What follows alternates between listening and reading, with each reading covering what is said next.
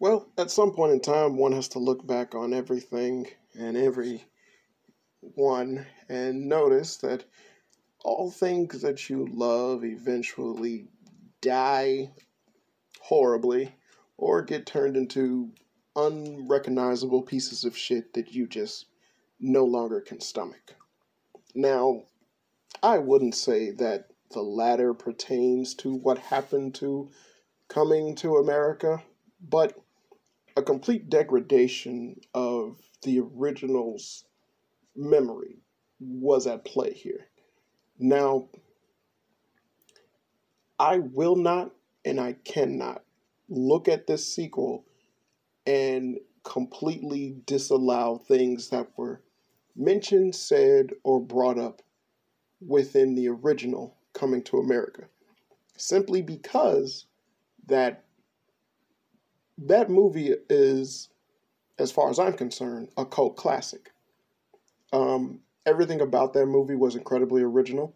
I love the idea of it being a story about a prince looking for true love rather than the opposition of a princess pining for it. The idea and the concept of him upholding his country and whatnot, but at the same time just being un um, basically uninterested in having someone completely serve him rather than be his equal or someone who he actually had feelings for was a heartfelt sentiment that I actually really enjoyed with the first Coming to America movie. Now, the thing about the sequel of Coming to America is that a lot of the things that are stated within the sequel tend to put a negative aspect on certain characteristics and certain things that happen within the first one in order to make their story have certain moments or certain things like that popped up. Just certain moments or certain jokes or certain little quirky aspects in the character. And in order for those things to prosper, they had to essentially take little chips here and there at the original. Now, I can understand the notion of, well, it's been established, but essentially, this is kind of the thing that's really, for the most part, being a major factor when equating towards a sequel or having something pop up as a sequel and whatnot. Case in point, Last of Us Part 2. Essentially, having characters do things that may seem uncharacteristic in the long run holds no real energy or holds no real power, if I will, in terms of, well, that's uncharacteristic because essentially it has been established. This character did the thing, so then it means that they were in all likelihood capable of always doing said thing, even though, depending on what you've seen previously, would dictate and determine they would never do this thing. But since it's been established, you cannot go away from that. And that's just a video game. But movies have done this frequently like crazy. The new Godzilla versus King Kong movie is going to do this a bunch of times. I can already predict that they're going to have multiple moments of Kong and Godzilla having run-ins, even though previously they've never mentioned these run-ins within other movies. But once they establish that this is something that has happened, rather than whether or not it has ever happened, it's been established, therefore it's law. This movie, Coming to America, the sequel, runs on this notion. It literally is powered by it. The concept of, well, we're establishing it in this sequel, therefore it is law. There's no ifs, ands, or buts. You cannot work away. You cannot work around it. You cannot deviate from it. We established it. That's it. And having that notion ultimately sours a lot of the originality or a lot of the charm that came from the first Coming to America, as well as tries to push in a lot of wrongdoings, in my opinion. Um, so let's break down exactly the Coming to America sequel. And believe me, this hurts me way more than it'll hurt you. He said with extreme relish. In the sequel to Coming to America 2, it is essentially revealed that it starts off with the anniversary of the um, mother and father, King Joffrey of Zamunda, Prince Joffrey of Zamunda and his wife, and essentially it kind of leads up to the inevitable notion in which he is told that his father is dying and he wishes to see him and to explain some important business. Who is James Earl Jones, who's still bedridden and sick. And before I get into anything else, even though I'm speaking in a somber tone, I thought this movie was funny. It did have a lot of moments in which I laughed hysterically. I thought it was funny. It had wonderful charm, wonderful things going on in the movie. But the movie itself had way too many moments of trying to push not agendas, but whack-ass story elements. Just straight up whack story elements. Cliche, boring, derivative, dumb story elements that honestly don't seem like they should have been present within the confines of the characters within this story. That's all. That's a major problem. And now let's not forget that this is a sequel, and the character that Eddie Murphy played within the original one was an incredibly open-minded, very forthcoming, and someone who relied heavily on his emotions to dictate a lot of the things that he did, but at the same time was not a coward, was not a punk, was never questioning his actions, but always had a clear, direct line that he wanted to establish. We got a lot of this from just how they initially showcased everything that he did. He would walk and rose petals would go in front of him, and then he still had the mindset of whether or not rose petals come at my feet, I'm still a prince. Does it change anything? Why are we doing this? It seems like a not a necessity. So you got a lot from his character within that movie. And this sequel had nothing but plans to chip away and nitpick, and as well as diminish a lot of his characteristics within the sequel.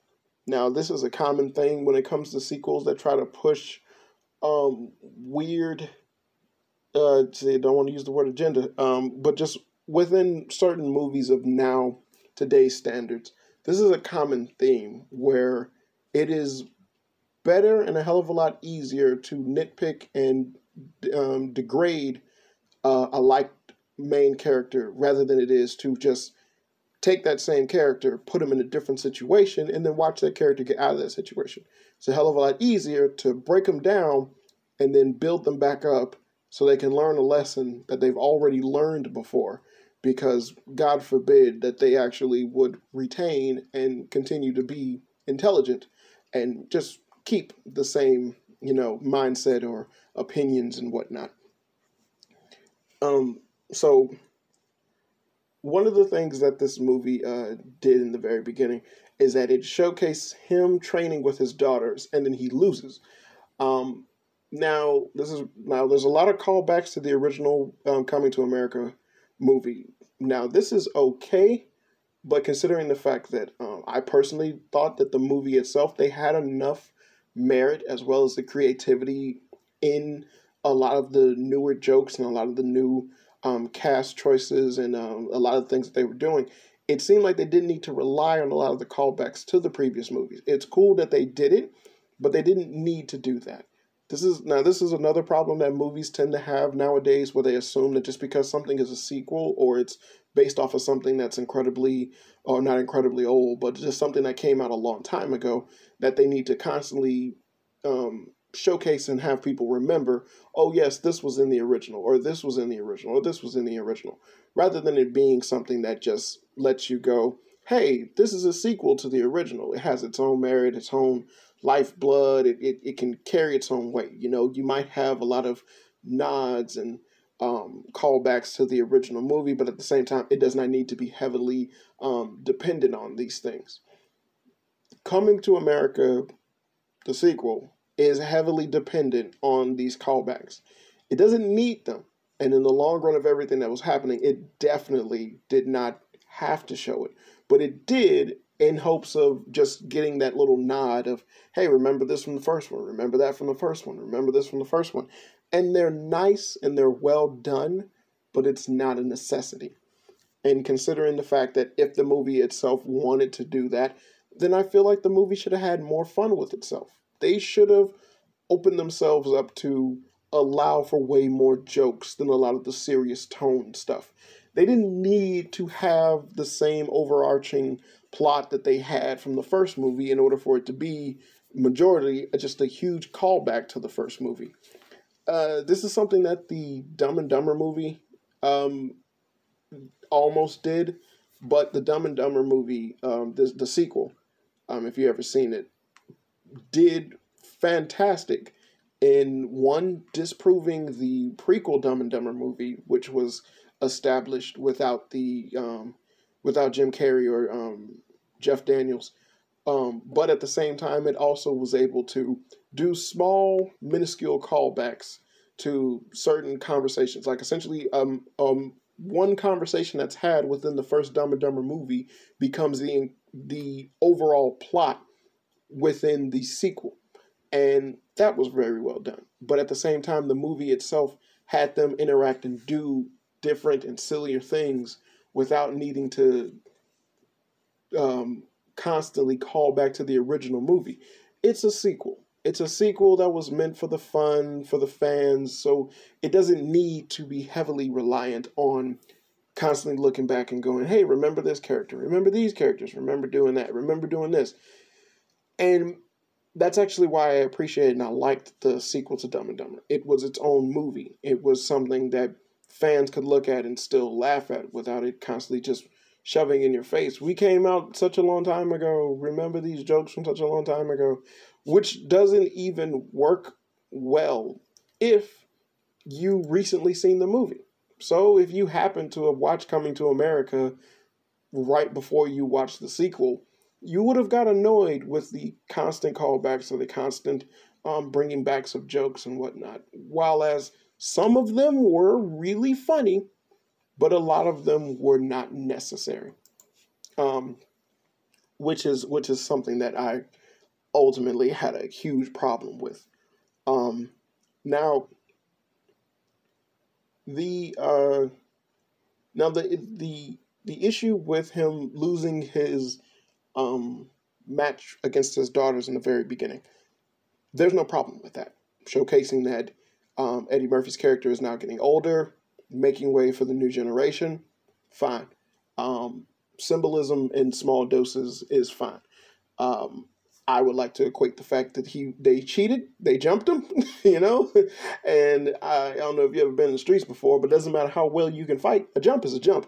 So that's just street rules. But I digest. I digress. My bad. I misspoke.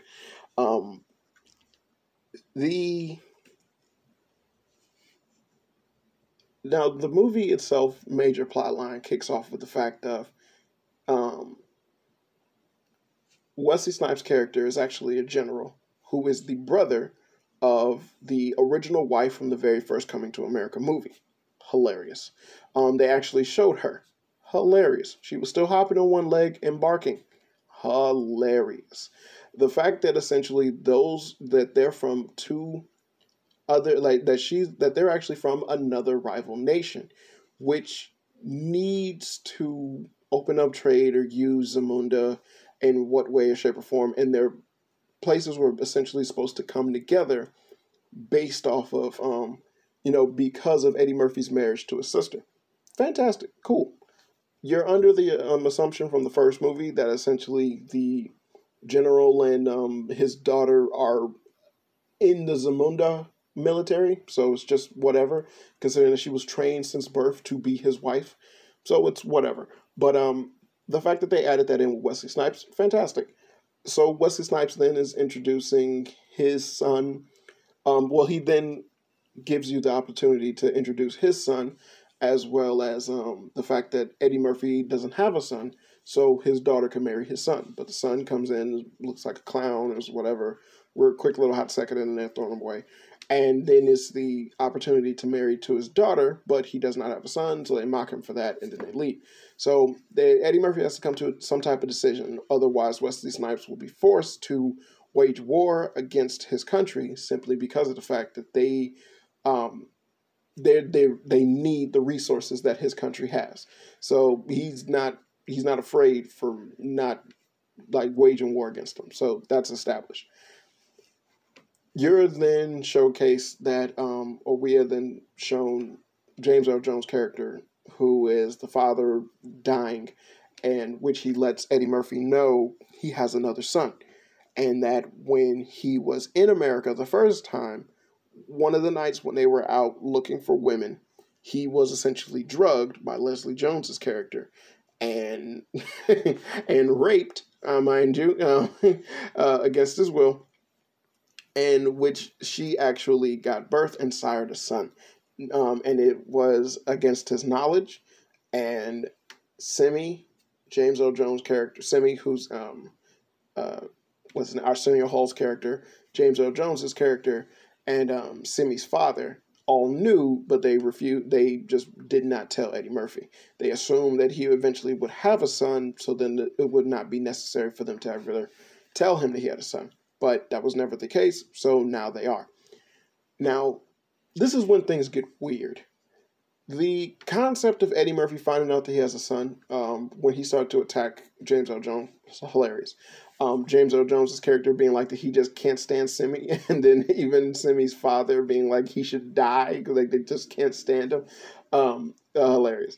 But the concept of Eddie Murphy's character, now again, going back from the regal persona that he's always had, that has been showcased since the first Coming to America, the idea that he would be questionable in terms of contacting his son, or even approaching his son, or having just the notion of letting sleeping dogs lie, considering the fact that, well, he has his daughters now, and his wife, they most likely probably wouldn't approve, so among anything else, those should be the major concerns first. But then they have him reach the conclusion of the least he can do for the boy is meet him or see him. Whether or not he even is willing to come and claim his birthright is ultimately up to him. Now again, this is where things got weird. Just on the whole notion of a kingdom and whatnot, the fact that the son was kept away from him for so long is appalling. It's something that is ridiculous, that James Earl Jones character as well as Arsenio Hall's character would even do to Eddie Murphy for such a elongated period of time. But also the fact of what is later introduced, which is that because he has a son, the son will then take over the throne, or by right should take over the throne, is then held in opposition because his daughter has been training to take over the throne. We are told this. We are never shown that she has any qualifications or the rights to actually take over the throne. We are just told that she has been. Considering the fact that Eddie Murphy's character in the first original one was just dead set on it was predetermined and predestined that he was going to become king, and then he had no brothers or sisters, so it was just, a dead header that, yes, he's going to become king. While as it's established in this movie that his daughter does not have the right to become king because she is a woman. This is where that cliche crap comes into play. This is an overused storyline, and then considering how open-minded Eddie Murphy's character is, as well as the his wife from being from Queens, New York, and regardless of how Zamunda politics really are, if he hasn't had a son since, it seems like they would have already changed the law to establish that the daughter would become king. But if they did not, because of the fact that James Earl Jones knew that he had a son somewhere else, so there's no reason to change the law from that notion, then again, it should not be that big of a surprise to the family that if he does have a son, who is technically his true firstborn, that by in all accounts and all rights, he should have a claim. He should get thrown before. My tongue is slurred. He should get to the throne first. I understand the notion of that she was trained. She's feeling it's important. She wants the opportunity to prove that she could be a ruler if you just give her the chance. Again, we are told these things, which is another thing that I hate about this movie. We are not shown anything. We're just told she's been training her whole life to do it. All you see her do is flip around a stick a bunch of times, but that means politics for some reason. We are told that she cares for the people. If that was true, then the movie should have had a subplot of her juggling over the idea of marrying Wesley Snipes' son, whom she doesn't want to marry because it would be good for the country of Zamunda. And then it just be something that Eddie Murphy ultimately disagrees with, but she herself is like, it's for the good of the people, it should not matter. But these things are never brought up. All that we get is the fact that Eddie Murphy is going to get a son who by birthright should become the king, but everyone is just against it because he's not the oldest daughter, who we are told is serious about becoming queen, even though it's against the law. Now again, this is the same, it's similar to the same damn plot line of Aladdin when you think about it. Because in Aladdin, at the very end, it's the same notion that with all of these royalty pictures that have this whole little female angst against them choosing their own path or making decisions when they're women being in royalty and whatnot. You have the English monarchy, which had queens rule it for years, and there was no problem. Hell, even in a monarchy society, when there's only a female born, and then she becomes the leader of the country, you still recognize her as queen. Whether or not that's the rules of Zamunda, they're in a modern age where those rules will still transcend to that country as well, because that's literally what the monarchy rule did to other countries. That's why those rules were established. And it's like, well, what if there's a female who's born and then the king isn't willing to relinquish the power to some random dude but wants to keep it within the bloodline, regardless of if he doesn't have a son or not? Well, that girl is left to be the queen, period. I was like, well, what about a king? What if she marries someone else later on? Won't they become king? That's not how monarchies work. Actually, if you look into actually how it's done, a lot of them do things like Prince Regent or King Regent, or you can have a Prince Consort, where essentially it's like, yes, I am married to this person, but they do not have the same rank or rights as a king. But our children shall be recognized as the next rulers after we pass. These are things. These are things. How a queen father can be recognized as king regent if the king was to pass. These are things. It's like, because these situations have happened in the real world all the time. So they had to make up some rules for them. So the fact that Zamunda is still working as if this is, I'm being sorry again, as if this is some goddamn backwards middle-aged, middle-aged country or whatnot, makes no sense. Especially considering the intelligence, and just the determination that someone like Eddie Murphy has.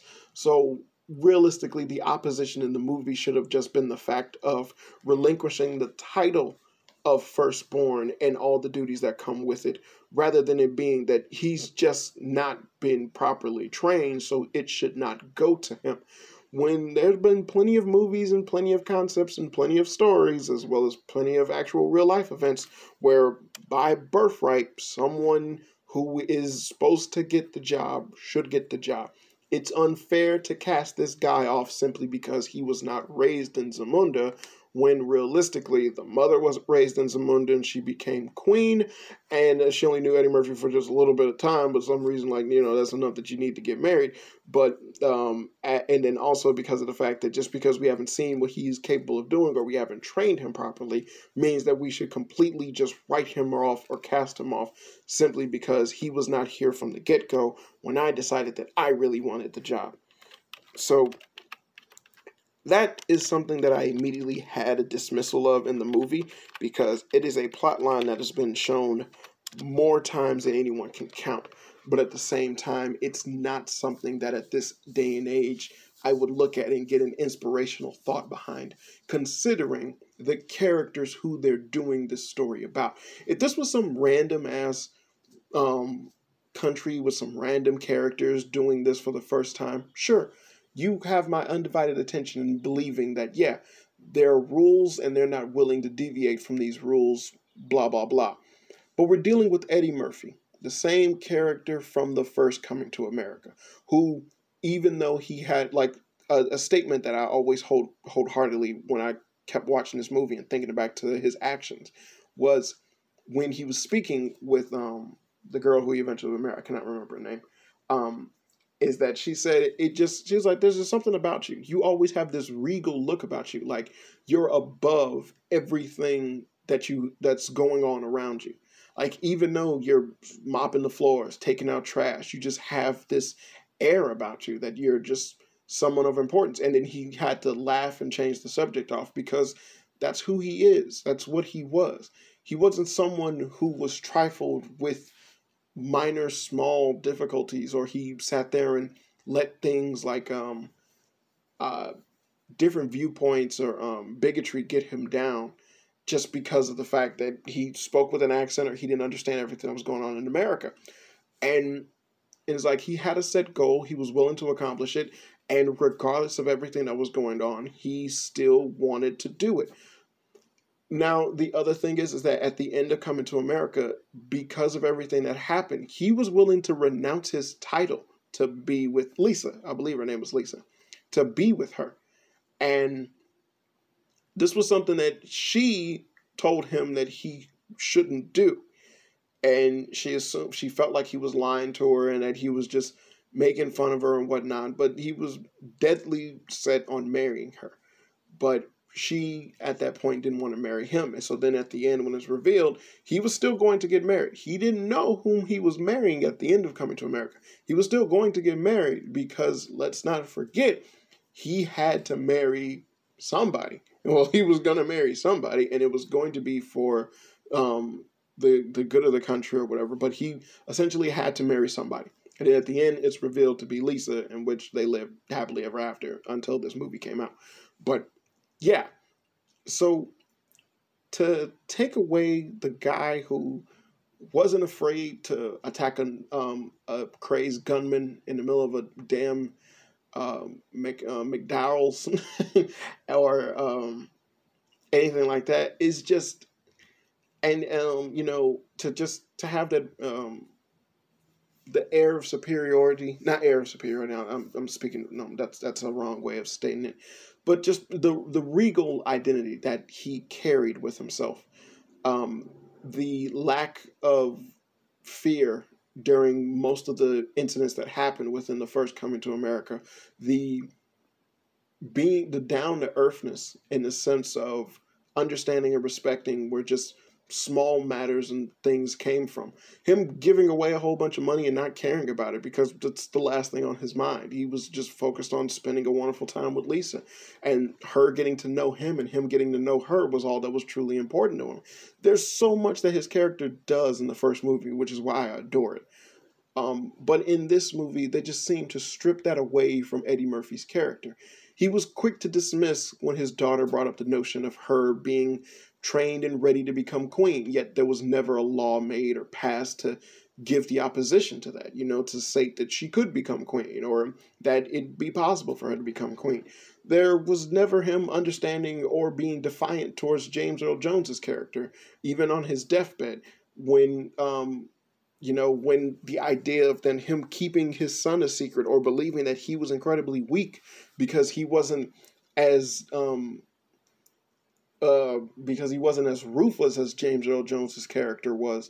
Things that we weren't proven in the first movie, but essentially are established in this movie, and you have no other choice but to agree to it or adhere to it, is very appalling. But at the same time, it's like, hey, they did it to make the plot line go, but I don't like it.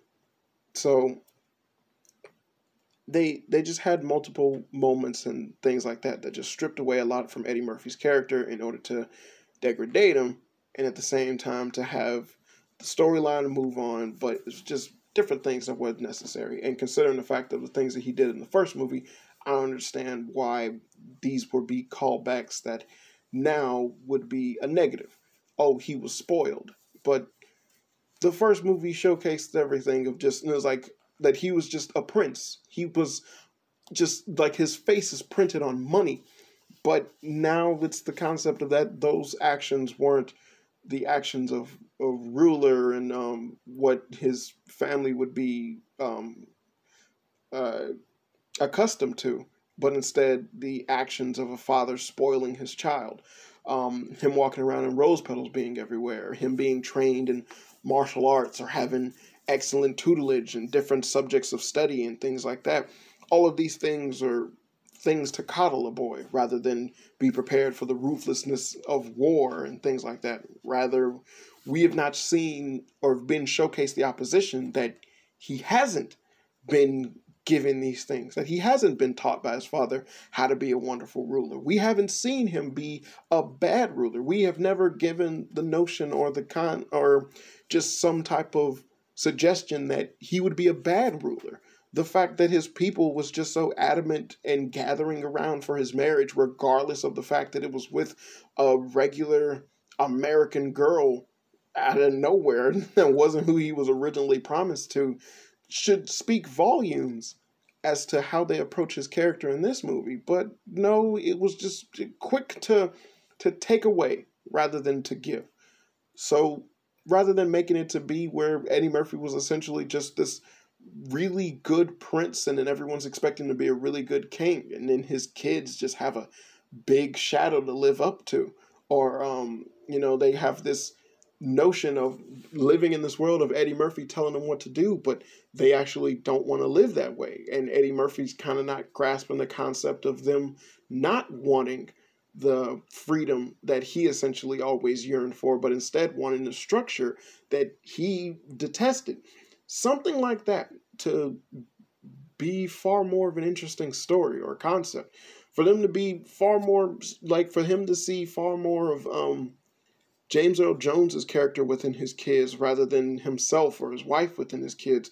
And that be a problem for Eddie Murphy, especially upon the crux of becoming king soon, because James Earl Jones is about to pass away. So he's trying to bond more with his children to get them to understand more about the people are more of a necessity than the lifestyle of royalty that we normally have. Things like this would have made, I believe, would have been a very interesting concept for the movie. And I get that they didn't want this sequel to be a sequel or to be better than the original or anything like that, but I just feel that that's a lazy excuse for not living up to something that ultimately didn't ask or need a sequel in the first place. And if you're going to make a sequel of something, then do it right. Don't just do it for the sake of doing it. When you do that, then what you do comes across as lazy. It comes across as kind of ill-prepared or ill-equipped, and you ultimately have moments where you kind of disillusion your audience into seeing a character kind of be put in a negative aspect rather than a positive aspect, when ultimately that character should have been left alone because they've had more than enough time to grow and learn and do things. But essentially you kind of have your story reteach them the same lesson that they themselves already came to the conclusion of in the beginning of the original fucking movie. In the beginning, oh my goodness. So I understand what they were trying to do, and I understand why they did it. But if ultimately I can look at everything and go, why would just a why and a what, then you kind of failed. And this movie again has a lot of merit and a lot of good parts, but ultimately it failed. It's not something that I would be worth buying. It's not something that's worth buying. It's not something that I believe should even have been attempted if it was going to approach everything that it was doing in such a lazy manner. And I find that incredibly depressing because the movie itself had a hell of a lot of merit. James Earl Jones's character itself was fucking hilarious. Having him be this eccentric old man now was hilarious. And if that was just more of the movie, that would have been funny as shit. Especially if you was to have him die like halfway through the movie. He got to know the son and speak and talk, like he gets to know the grandson, speak and talk with him, and just get to see that, even though Eddie Murphy has doubts of him becoming a prince, James Earl Jones believes that he actually can do it and that he's on his way. And then that leads up to him ultimately dying. There could have been better ways of tackling the things that they did, but they didn't. They didn't do it. But hell, James Earl Jones sitting there going, I want to see my funeral now. And then them doing his funeral while he's sitting in his casket watching everyone at his funeral. That was one of the funniest things ever. And then getting Morgan Freeman to speak, to be the speaker for his funeral. And then just looking at Eddie Murphy when everything came to a head and was like, I'm dying. And he just died. And that was one of the funniest things. I was like, that was hilariously heartwarming and funny and just nice. It was a nice way to send off his character. And I appreciate, and I thought that was fantastic.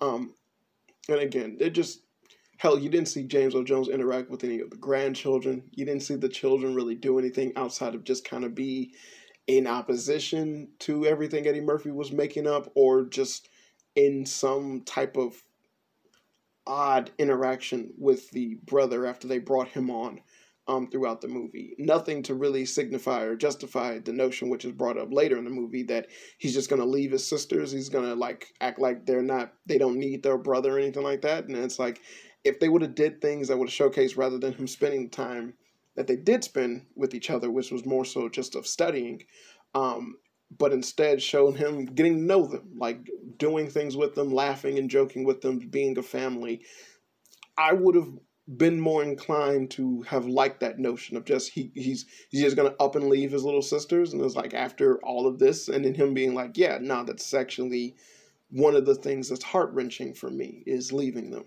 But we didn't get that. We got a lot of talking in this movie that made absolutely no sense, or essentially tried to equate to a greater understanding of overall character dynamics, rather than actually being shown things like that would have done a hell of a lot for character dynamics. I would have loved if they, like, it's one of those things where it's like, it's a movie, you can show me a lot more than you can tell me.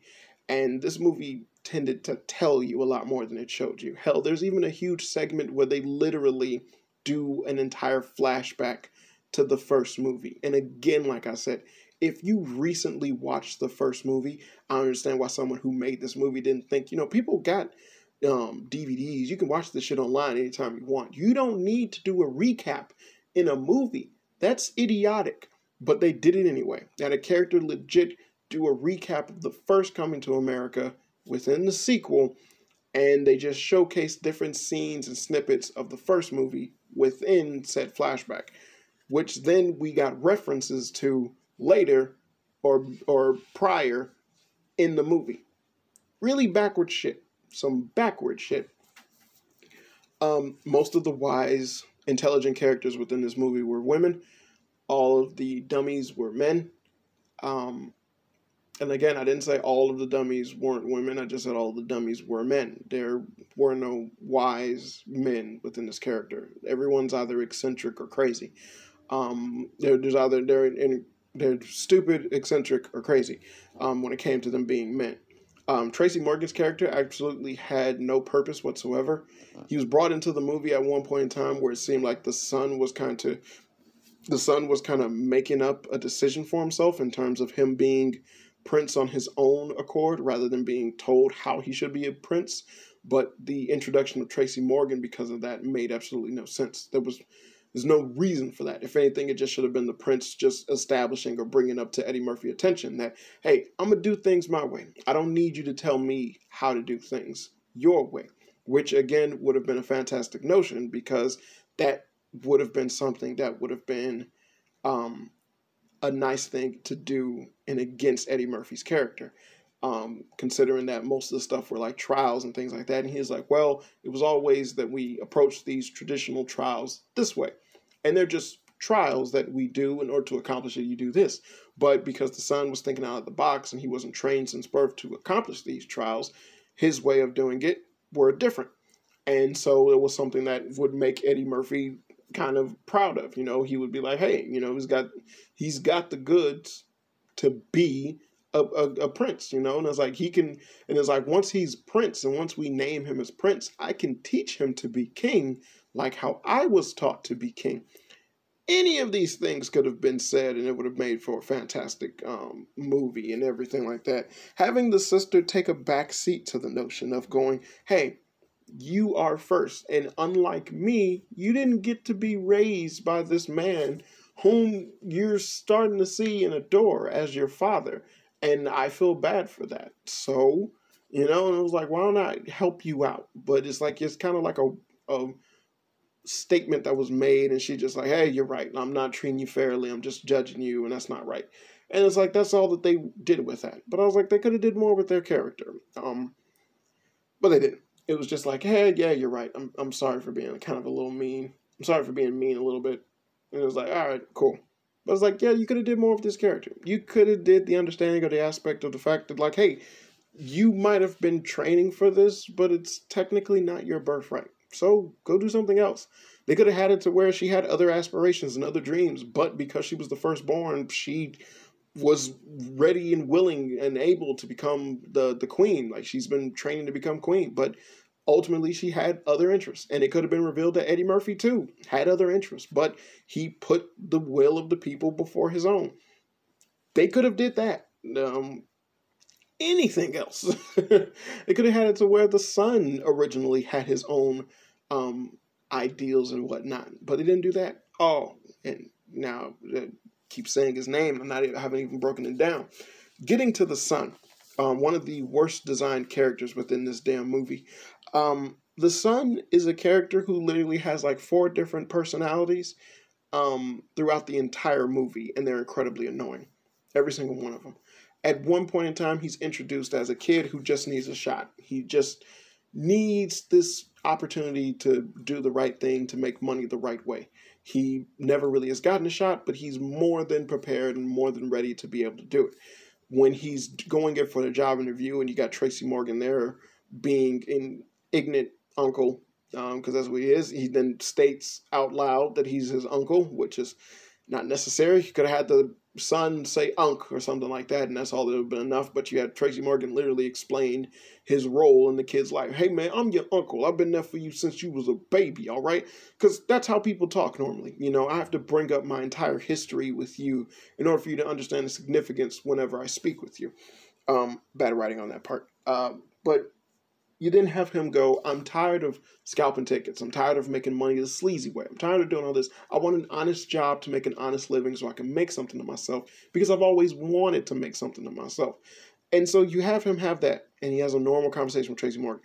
And then he goes in for the job interview, in which case the interviewer starts to upset him simply because of the fact that he's making judgments on his livelihood just because of the fact that he's had certain problems or certain hardships that come in life, and that the employer can't understand because essentially he's white and he's privileged. So I didn't take that notion as a bad white man scene. I just took that notion as over the privilege over the non-privilege, which I wanted to add to Eddie Murphy's son, to the son's character, to where it would be that he would understand the downtrodden way more than the sisters did, because the sisters were handed everything on a silver platter, much like Eddie Murphy's character. But now you have someone who essentially has been poor, has been downtrodden, who probably they could have had walking around the streets of Zamunda, and then him pointing out and questioning, why haven't they done this? Why haven't they done that? Don't you know people do this or people do that where I'm from, and the best way to go around that is to do this and do that. You can cheaply get this type of food from here than you could from there. Blah, blah, blah, blah, blah, blah, blah, blah, blah. They didn't do that.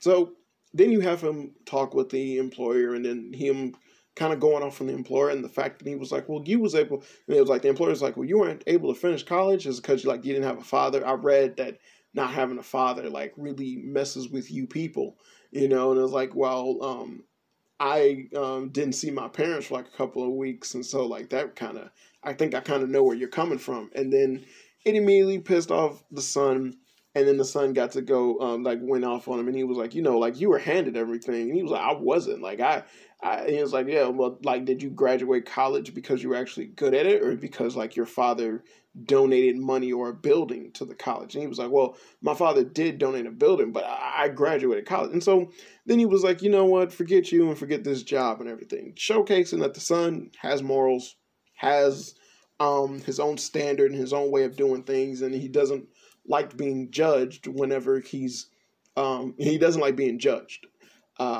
And then considering that this movie itself just has multiple incidents where that happens, it kind of puts it more of a sham, realistically, when you kind of only have him call out the older sister on it one time and not so many other people and so many other characters when it is done to him.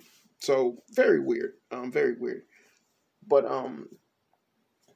then you have, again, this is where the weird thing is that his personalities kind of just go all over the place. So you have him speaking in a normal tone and normal dialect one way, and then later you have him talking with a string of vernacular. I'm sorry, I like using that word vernacular. I heard it on Three Stooges, and it just never left me. But he'd be talking with different slang. And then there's just random incidents when he does it. So he'd be like, yeah, I mean, like, just talk, like he'll talk with some crazy ass slang 1 minute, but then when the situation in this dialogue requires him to talk in a more dramatic setting, then he'll speak with impunity and just perfect pitch dialect, and he's able to carry his words effortlessly. But then when it comes to him being ignorant or acting stupid or acting as if like he could care less about what's going on, I'm just happy living the highlights, son, man, y'all, to me. And he's like walking with a cane and whatnot, and you're like, my uncle's here to help me out, right? And it's like, you weren't speaking like this before. Just a couple of minutes ago, you were not talking like this. And if you know anything about slang, it's that when people speak slang, especially if they're from an area that requires them to speak in a particular slang for an elongated period of time, they don't tend to change up how they speak that quickly. it's a damn near it's an accent, really. So having him kind of go through the motions in his speech pattern was very annoying when it came to watching this movie. Ultimately, there was just so many different moments where his personality was just like, oh, I can't do this, or I just need a shot, or how come everyone's depending on me, or how come you want me to do all this, but that's not what I wanted to do. But then it's, I don't know what I want to do, but maybe this might be it, or I just want to get this my way, not your way. Just so many different personality traits that just absolutely made no goddamn sense. And then he was supposed to be a 30-year-old man, but they had him act as if he was a 19-year-old boy. And those were it was a very weird concept for me with that. Just to have that be the overall consensus when it came to his personality trait. Hell, there was even the joke that comes from the original movie where they have bathers. And so then He was waking up when his first day in being in Zamunda, and then there are three women there ready to bathe him. And then he's questioning the fact that like he's gonna be butt naked with a bunch of these beautiful women, and they're going to bathe him. And then he's like, cool, cool. So then he immediately walks out and then calls for his mom. Again, he's supposed to be fucking 30. I don't, but it was used as a setup to have a callback to the joke from the original movie in which Eddie Murphy was getting bathed, and then a woman rises up from the water and she goes, "The royal penis is clean, Your Highness." Funny joke. So then you have a guy comes up from the water from Leslie Jones's character, his mom, and then they're like, "The vagina is clean," and she was like, "I give it one more once over." So him coming to her, and she was in the bath saying that it's okay, just indulging in stuff. You know, we dealing with these people, you don't want to set them and everything. Just to set up her, the joke with her is that she's in the bath with a guy washing her. It's like, I get it, but that could have been done better to where you don't make his character look like a little bitch. that's all they could have did.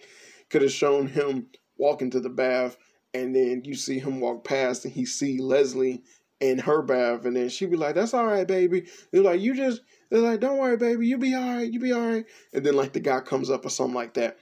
I would have preferred if they had Leslie kind of stay with and Leslie Jones was great in this movie. Won't say that she wasn't. She was very funny in this movie, and I thought that was breath of fresh air, realistically. Being a brand new character and then interacting with these already well-known, pre-established characters and then being funny was hilarious. Tracy Morgan, on the other hand, was, again, unnecessary. He was kind of there, but he didn't need to be. But Leslie Jones actually was really funny. And then having her be someone who was in opposition to Lisa, which should have been fleshed out a hell of a lot more within the movie, but they didn't. As well as like essentially Lisa looking at her as the woman who wrecked her perfect life. You know, she slept with her man before she got to him, and she got pregnant and had a son, something she wasn't able to actually give him. The fact that Leslie Jones is incredibly ignorant, outlandish, wild, speaking her mind, while Lisa has for years gave herself this regal persona of being a queen. She holds herself up to a higher standard now. Over the years, she's had to. And Leslie just coming in and do her own wild thing, and then Lisa's just kind of envious of that. They could have fleshed that out, but you literally only have like a few interactions with them all talking together. And again, really sad. Really, really, really sad. But it seemed like the movie itself could have benefited if Leslie was far more of the ignorant person, while the son was far more toned down and relaxed, but at the same time just loved and appreciated his mother because she was the one who helped raise him. She was the one who cared for him and everything. And it's like he's not that trusting of Eddie Murphy's character who wasn't there for him, but at the same time he's not ashamed of his mom for who she is, but he himself understands her actions. He's okay with it, but he still holds himself up to a higher standard whenever he speaks, when he talks, or when he does things. And essentially, it could have been something that Eddie Murphy would have saw and was like, you have the demeanor of someone who can be royalty. And the fact that you've struggled most of your life should help you come with this decision of not just living a lavish lifestyle, but being able to make changes that actually matter to people. Something that you always wanted to do, but you never could do. It's like I'm writing this fucking movie for itself, but god damn it, I hate when that's a thing.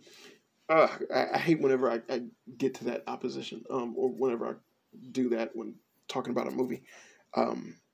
If you haven't guessed, this is not a review. This is kind of me just a retrospective, if you will. But there was just so much they could have done with this movie to actually make it good. I understand the opinion in like the concept of, oh, we don't want to do this, or we don't want to do that, we don't want to overshadow, we don't want to try to compete with, and it's like, no, you want to do a sequel. Again, I feel that this movie would have benefited so much more if it was just had fun with. If they just approached this movie with the concept of fun. We just want this movie to be funny and to be well loved, and a nice nod to the fans to see what else these characters are capable of doing. And you just give them some new issues and new problems, and bam, there you go. That's all you needed to do. Hell, they had Mr. McDowell's back. They did a funny joke with the McFlurry, and it was like, our thing is different because we put our toppings at the bottom, and like that was funny.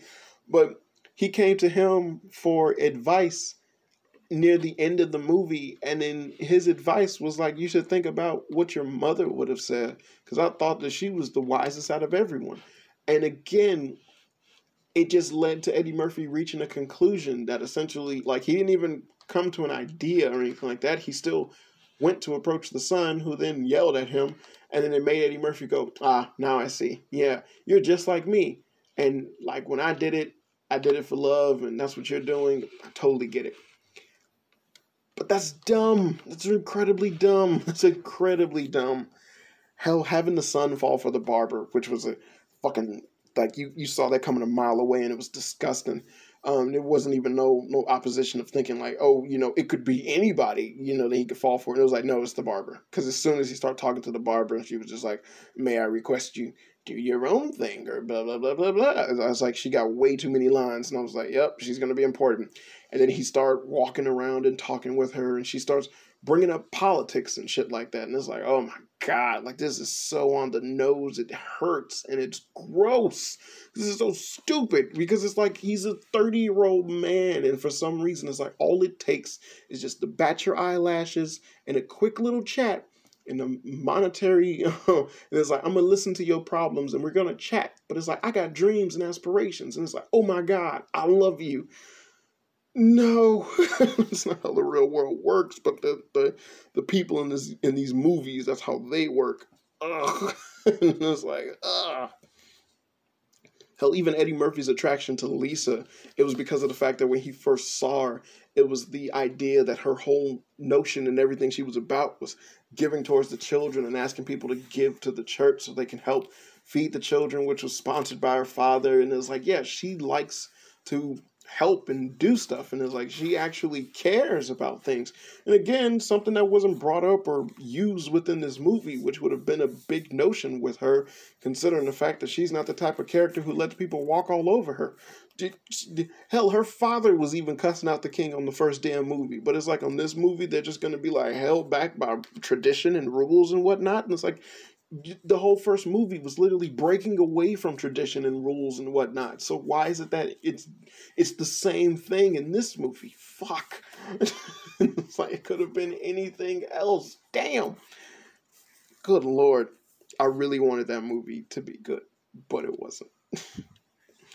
Hell, having and then one of the worst sins you can ever possibly do. It's the same dumbass joke that they did on X-Men Apocalypse, and then they did it on Coming to America too. And I was like, just because you do this doesn't make it a good joke. But the joke is that you criticize sequels to movies, within a sequel to a movie.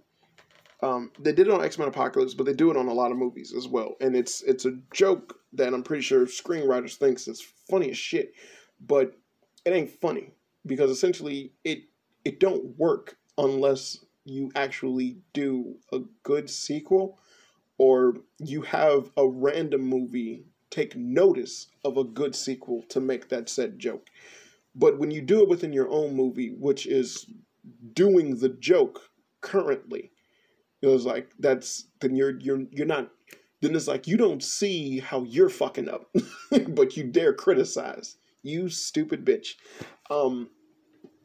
And like the joke was like, well, it was like, what does Zamunda got in movies? And it was like, because all American movies are just like sequels, superhero movies, and bad blah blah blah or whatever. And it was like, yeah, but where would we be without blah blah blah and blah blah blah blah blah. And it's like, God damn it, that's such a lame joke to have in a movie, but they just keep doing it. It's not funny. It'll never be funny. It's just stupid. It's just on the nose stupid. It's like, huh? You're watching a sequel for a movie that's long since past due for a sequel. Huh? And it's like, fuck you film. It's like, damn it, that's not funny. That's not a joke. And then it's like the royal hairdresser's dream is to open up a barber shop. You're the royal hairdresser. It's like you're paid to cut royalty hair. Why would you want a barbershop? Isn't that a downgrade? Wouldn't you get paid less because of that? But I want to open a barbershop. I mean, why don't you? It's illegal for a woman to own a business. What? Why would that be a thing in this country? Why should it be a thing in this country? Zamunda is that backwards. It has always been that backwards. Why would it be this backwards? What the fuck? The forward-thinking Eddie Murphy wouldn't have sat there and made changes to those rules or those laws. I know for a fact that princes and princesses are capable of changing legislation within certain rules of government because they're given said power to do certain things like that.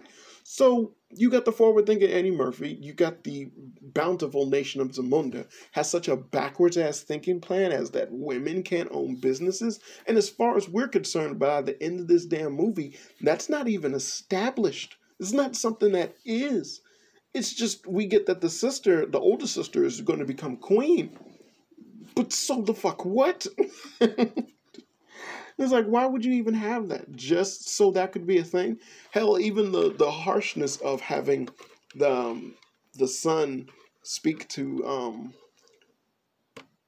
Wesley Snipes' daughter, who was showcased to be incredibly attractive, fine, and was just like she was up for marrying this guy, but as soon as he asked her a question of what's her hopes and dreams, she had no answer, which was questionable now, because she wasn't raised like the other one since birth to serve a prince.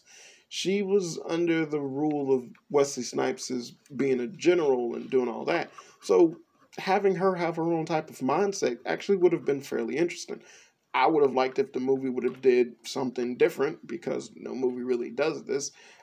Is that you have her be in this, like, she doesn't care to marry him, but at the same time she sees him do the prince trials and she's actually starting to like him. Wesley Snipes has a counter plan of taking over Zamunda still, even if the marriage does go through. And then she doesn't want that to happen. She actually starts liking the guy. Then it becomes more so convincing Wesley Snipes and Eddie Murphy to quell their differences and actually have this political marriage be a thing, rather than both of their underhanded schemes that they got going on actually come out to fruition. They could have had it to where, I mean, that's kind of been done before, but you still could have had it to where the Wesley Snipes' daughter basically had her own ideals, dreams, and aspirations, or things like that she wanted to accomplish, but she just kind of got swayed by the charm of Eddie Murphy's son. And then it became a thing where it was like essentially she was just up for doing whatever it is that he wanted to do, whether it be become a princess or to eventually become queen, or just essentially run away with him back to America. And it just became a hard decision for them to make. They could have did any of these things, but instead, what they did, I thought, was kind of backwards, realistically, by having her just be just like the previous lady, and she'd be like, whatever it is that you like. And he, well, what is it that you like? And it was like, whatever it is that you like. And it's like, well, I'm kind of now more hard to believe that she would be like this, rather than the one who was trained since birth to be like this. Because who was she trained for? Nobody. So, that's something. That's something. Hell, even the getting rid of Wesley Snipes' character, who seemed like such a big threat, when all it boiled down to was just a fist fight between Wesley Snipes, a couple of his guards, and Eddie Murphy's daughter, and Arsenio Hall, who then did a callback to a line that he said to Eddie Murphy in the beginning of the first Coming to America movie, was like, which was out of place and weird. You sweat from a baboon's balls. Yeah, and it was like, all right, it was weird. But they did that. And it was just like they defeated him in a fist fight. And then it was like, now he's willing to talk and make deals. And then it was just, they opened up trade routes. So now he has no reason to attack their country anymore. If that was the case, why didn't Eddie Murphy do that? It seemed like that would be such a huge and easy thing to come to an agreement with. But they couldn't show Eddie Murphy do that because Eddie Murphy is an incompetent ruler. They had to show the daughter do that because the daughter must be competent. Because this movie, like I said, All of the dumb people are guys. All of the smart people are women. All the smart, wise people are women. Good Lord. Again, this movie was such a disappointment, and I did not want it to be a disappointment, but it was such a disappointment. Talking about but damn it all, it's just like, man, if they would have just had fun with this movie like they do in certain parts. There's clearly a lot of parts in this movie where they're just having fun. Eddie Murphy attacking Arsenio Hall, and you got James Earl Jones screaming out, "Kill him, that's it, kill him." When Wesley Snipes is first introduced, hilarious. Hell, I wish they would have had more intricate dance numbers like they did in the beginning of Coming to America. They could have had way more. Jesus Christ, you had Louis fucking Anderson in the goddamn movie. Could have had more Louis Anderson in the damn movie. God damn it. I don't give a fuck who you are. I don't give a fuck what it is that you got a chip on your shoulder in terms of like talking about the star power in this fucking movie. Louis Anderson is a G. All right, I grew up with the cartoon Louis. All right, I like Louis Anderson. Louis Anderson has always been funny to me. He's the guy that I saw on Family Feud first, before Steve Harvey. So yeah, excuse me if I don't say I like Louis Anderson. I've never had a problem with Louis Anderson. Hell, the man knew fucking Ronnie Dangerfield, for God's sakes. Damn it, they should have utilized Louis Anderson some more. I wanted more Louis. Fuck. But it's like this movie had so much potential, and it's like if they just would have had fun with it, and then considering that the Dolomite movie, which came out prior to this, was actually really good and a very funny movie. I thought that they would have approached this movie with that same panache. Because the Dolomite movie it hits the mark a lot in certain parts, and it's just incredibly funny and very entertaining. And I just thought like they were going to approach this movie with that same concept, but just with a much bigger budget, because it's the sequel to Coming to fucking America. And the biggest sin that this movie has to date is the fact that this should not have been called Coming to America. It should have been called Coming to Africa or Coming to Zamunda. It would have made a hell of a lot more sense to say that, as well as the fact that it is a goddamn sequel. So being like Coming Back to Zamunda, or Coming Back to Zamunda, or Coming Back to Africa, something like that. That seems racist now that I say it out loud. But again, it would have been the apt thing to do, considering that this whole movie's plot revolves around going to America to get his son to bring back to Zamunda, in which the movie takes a majority place in. Most of the entire movie is in Zamunda. They're only in America for just a few short little snippets. And so I don't understand the fact that they would name it Coming to America just for the sequel little name. And then it's just Coming to America. So instead of T-O, it's the number 2. And it's like, that just seems lazy. But again, that's the approach to this entire fucking movie, is lazy. Damn it. It's like, I don't understand how you fuck up on that aspect. And it's like, where does this movie mostly take place? Well, it's supposed to mostly takes place in Africa, in the Zamunda country or whatever. Then call it Coming to Africa, or Coming Back to Africa, or Coming Back to Zamunda. Something like that. People will know that this is the sequel to Coming to America, so that wouldn't be that hard. They wouldn't be that hard pressed to like find this movie or understand that it's a sequel. We're in the digital age now. People aren't stupid, but I don't understand how they fucked up on that aspect. Because again, the movie is not in America. Not like the first one. Not at all like the first one. But hey, whatever.